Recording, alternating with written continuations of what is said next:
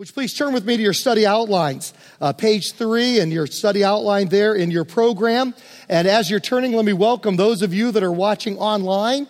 We are so glad that you are with us. This past week, I got an email from a couple they said they were outside of a McDonald's in Goslar, Germany, watching our church service. And they just thanked me for the church service. And here they were outside of a McDonald's in Goslar, Germany, watching our broadcast. And so for those of you, different places around the world or the country or in our community, we are so glad that you are joining us in this study as well. The title of the series has been The Former, which is a study of the Ten Commandments. And today we're going to jump to the fifth commandment. We've done 2. We should be at 3. We'll come back and pick up numbers 3 and 4. But we're jumping ahead to number 5 because this is Father's Day. Complete the cycle of love. Now, it's an unusual title for a Ten Commandments series, The Former. Well, it's based on Matthew 23, verse 23, where Jesus said to the Pharisees, "Woe to you, teachers of the law and Pharisees, you hypocrites! You give 1/10 of your spices, mint, dill, and cumin." He's talking about tithing. "But you have neglected the more important matters of the law." Jesus said the most important matters of the law are justice, mercy, and faithfulness. And so we are committed to those things here at our church. Funny thing happened on Thursday night. I'm in here at 7 o'clock, and it's all dark in here. And I just try to come in once a week and just pray for the services, pray for you all, pray for our church. So I'm in here sitting in the dark praying. And Jeff Snotter, who's one of the heads of our social justice ministry, fighting human trafficking, part of Traffic Free Pomona, is just a real leader with that. Jeff Snotter, he's also part of our custodial team. And so he's in there here in the dark, and he's cleaning that door right over there. So I creep up the aisle, and I'm kneeling behind a bench right there. He happens to come walking over to me, and I start whispering, "Jeff, my servant, eliminate human trafficking. Jeff, my servant, eliminate." And he practically had a heart attack. He's like, "Oh my God." And I stand up and I said, "Hey, it's just me." And he goes, oh. But then he was disappointed. He thought, I had heard the literal voice of God. Yeah, I was all excited.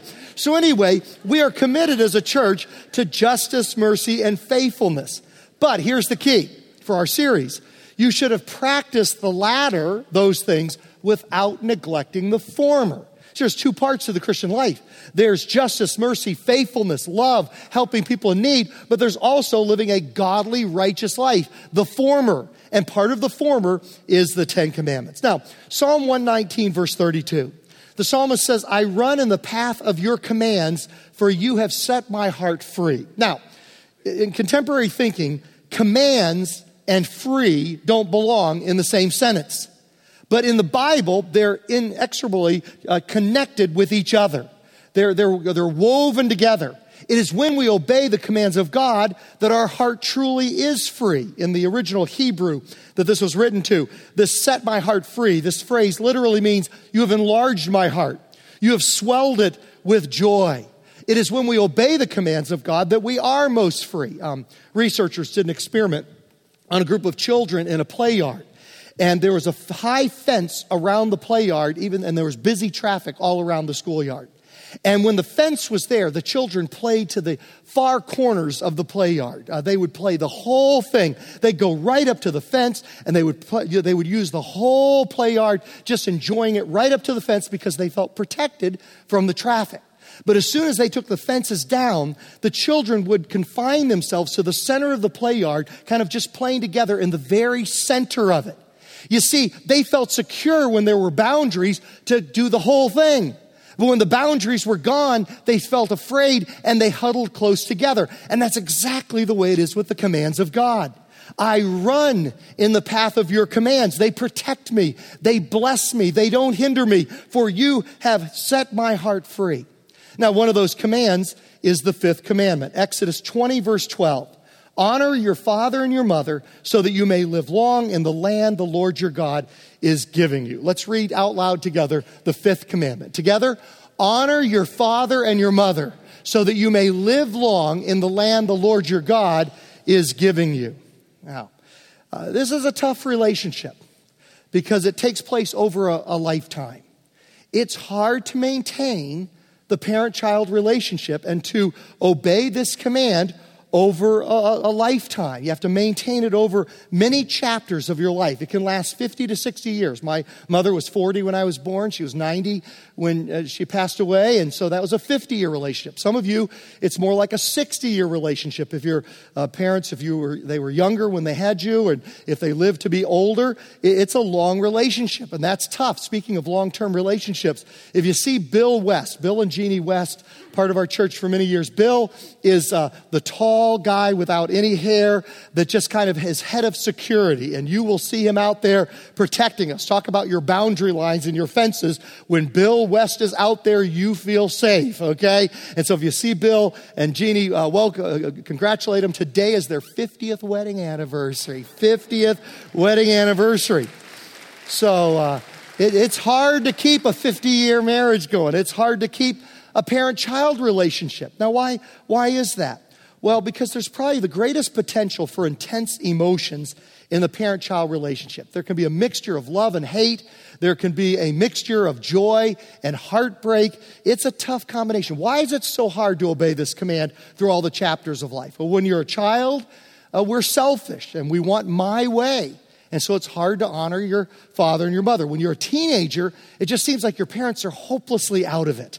I mean, it's amazing how the IQ of my parents went up between when I was 15 and when I was 30.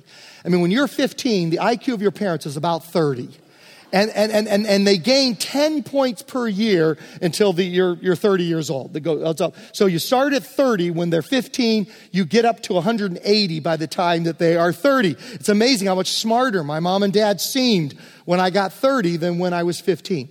Young adults, it's hard to keep the command, because we're so busy trying to build our career and start a family, and we're just so busy, it's easy to neglect our parents. And then when we get to middle age, our parents can sometimes seem like a burden on our hard-earned freedom.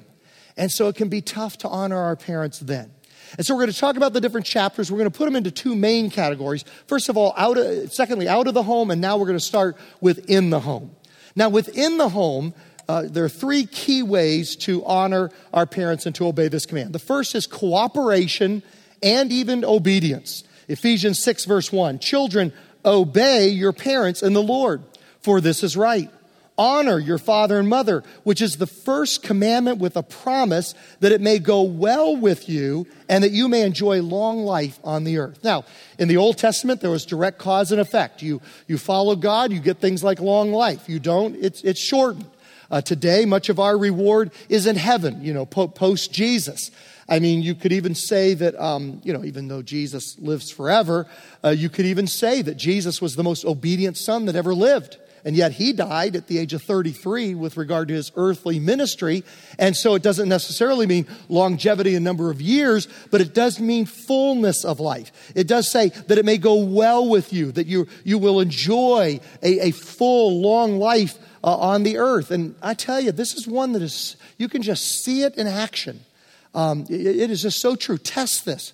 Go to your high school reunion. And I can almost guarantee that your classmates that honored their mom and their dad, the wind has been at their backs in their life. And those that fought against that, and they rebelled against that and dishonored them, the wind is at their face. Now, you can change. That's the whole point of repentance. I mean, that's what this message is all about. We can be going one direction. We can say, I'm not going to do that anymore, and I'm going to start here. And so that those things can change. But in general, if we keep in that place of dishonoring our parents, it does not go well with us. The wind is at our face rather than at our back. And so I think there's a supernatural element to that. But I think there's also a natural explanation to it as well. Why do things tend to work better in life when we have honored our parents? Well, because in the home, we learn an important life lesson, which is how to cooperate with authority.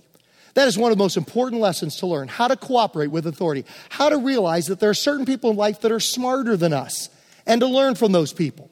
I mean, that's the basic issue with God. I think the major question in life is, who's smarter, God or me?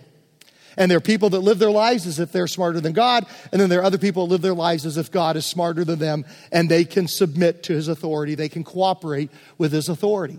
And I think that's one of the most important lessons that you'll learn in the home. I was talking to a couple of school teachers yesterday, and they were talking about how this carries over into the classroom. That if children have learned to cooperate with authority in the home, it carries over to the classroom. And they're able to receive from a teacher. They're able to say, maybe, just maybe, this teacher is smarter than me, and if I cooperate with this teacher, I will learn something. I can look back on my life. I saw it with coaching. How if you learn to cooperate with the authority of your coach, you could grow as an athlete. If you fought against that, it would not go well for you. I remember one instance where it was on a Friday after a track practice. And my coach comes over to me. He says, Glenn, I want you to run 20 miles over the weekend. And my teammate that was standing there, coach walked away and he goes, why do you let him treat you like that, man? Why do you let him treat you like that? And I remember just being like, what? No way. That's to my benefit. He knows when I get to the fourth quarter of the state mile race in Charlottesville in a few months, I'm going to need that money in the bank. Every mile you run is like a penny in the piggy bank, and you break that open on race day. And so he is out for my good, not for my bad. But that teammate saw this as being somehow mean to me and not something to cooperate with. It's certainly true with law enforcement. It's true with a future employer. If we can learn how to cooperate with authority in the home, we can learn how to do that in the workplace. And then now getting it back to the spiritual again, back to the supernatural, we learn to cooperate with God. And if we learn in the home to honor our parents, then we will learn outside of the home to honor God throughout our lives and to cooperate with His authority in our lives. And then things go well with us and we enjoy that blessed life on the earth. Now, this is willing obedience, not grudging obedience. Okay, this is not like the little boy who was in his timeout chair. And he said to his mom and dad, he says, I may be sitting on the outside, but I'm standing on the inside, And we know what that's like, don't we? Okay? We're standing on the outside, but I am sitting on the outside, but I am standing up on the inside. And so the Bible says it is to be willing obedience, not grudging obedience. Now, pivoting to the parents and our role in this. If we can somehow, and I know this is a challenge. I mean, that's why we have child dedication and we're praying for these parents because we know the challenge they have in front of them. But if we can teach our children to cooperate with God's authority in their lives in the home, they will make a difference, a greater difference in the outside world. We're building a legacy simply by teaching our children that lesson. A few weeks ago on Memorial Day weekend, when I'm preaching on Memorial Day weekend, I always like to do a person from history. That's my favorite thing to do on Memorial Day weekend. So a few weeks ago, we studied Jonathan Edwards. And Jonathan and Sarah Edwards. And we made a case for the fact that Jonathan Edwards, even though you may not have ever heard of him before, he may have been the most influential American that ever lived. Because from his pulpit and the preaching and the things that he wrote caused the Great Awakening, which prepared the way for the American Revolution and for American independence and the Declaration of Independence and the writing of the Constitution, the founding of our country. And so he literally changed the course of history from his pulpit. But I could make an equal case that Sarah Edwards, along with Jonathan, changed the course of American history from their home, from their kitchen, from their living room. They were married in 1727. They had 11 children. During the next 173 years, historians have studied their descendants. 173 years from 1727 to the year 1900. From till 1900, from that time period, they produced 100 lawyers, 65 professors, 56 doctors, 30 judges, and 13 college presidents. They literally, from their home, provided the leadership in the first 100 or 200 years of the experiment of American independence. And literally, in the same way he changed the world, changed the course of the country from his pulpit, Sarah Edwards, along with Jonathan, changed the course of American history from their family life. Because they taught their kids how to cooperate with God's authority, and that made them world changers. Philippians 2, verse 14, do everything without complaining or arguing. Children or young adults in the home, do you want to shock your parents today? When they ask you to do something, just do it, without complaining or arguing. Now make sure they have those electrical paddles nearby for their hearts if you're not in the habit of doing this. But the Bible says do everything without complaining or arguing. Next time they ask you to do it, just cooperate. Just do it. Don't complain about it. Don't argue about it. In the home, cooperation, respect, and appreciation. You know, kids, your parents, this is probably an out-of-date statistic, but I remember reading years ago, the average child costs $250,000 by the age of 18.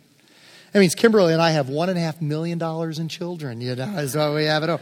But it's not just the money, it's the time, it's the energy, it's the emotional investment. I love, you've heard me use this quote before, the quote by Irma Bombeck, it's harder to be happier than your saddest child. Boy, I love that quote. I mean, it's poignant. It's kind of bittersweet, but whichever of your children is going through the hardest time, that's your ceiling on happiness. It's hard to be happier than your saddest child, and so we need to show them appreciation. Again, children, shock your parents. Next time they give you a ride or make your meal or do your laundry, just say thank you.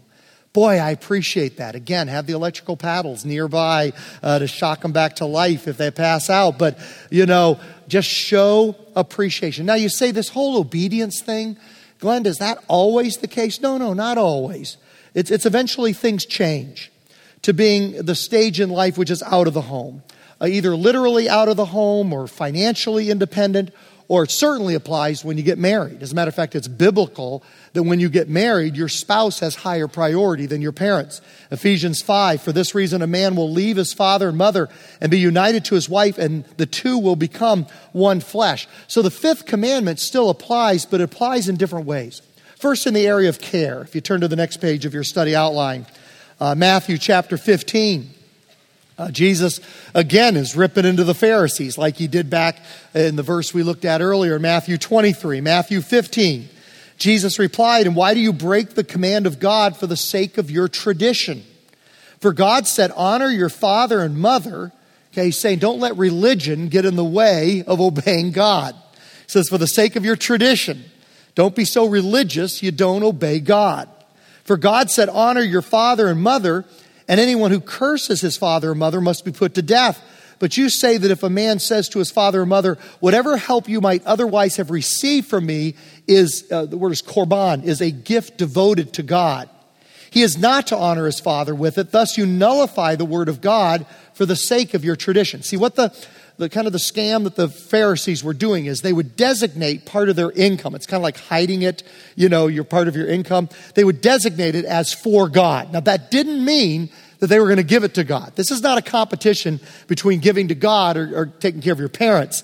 They would simply designate it as, quote, for God. They'd never get around to actually giving that to God, but they would say, I can't help my parents with that because it's been designated in that particular way.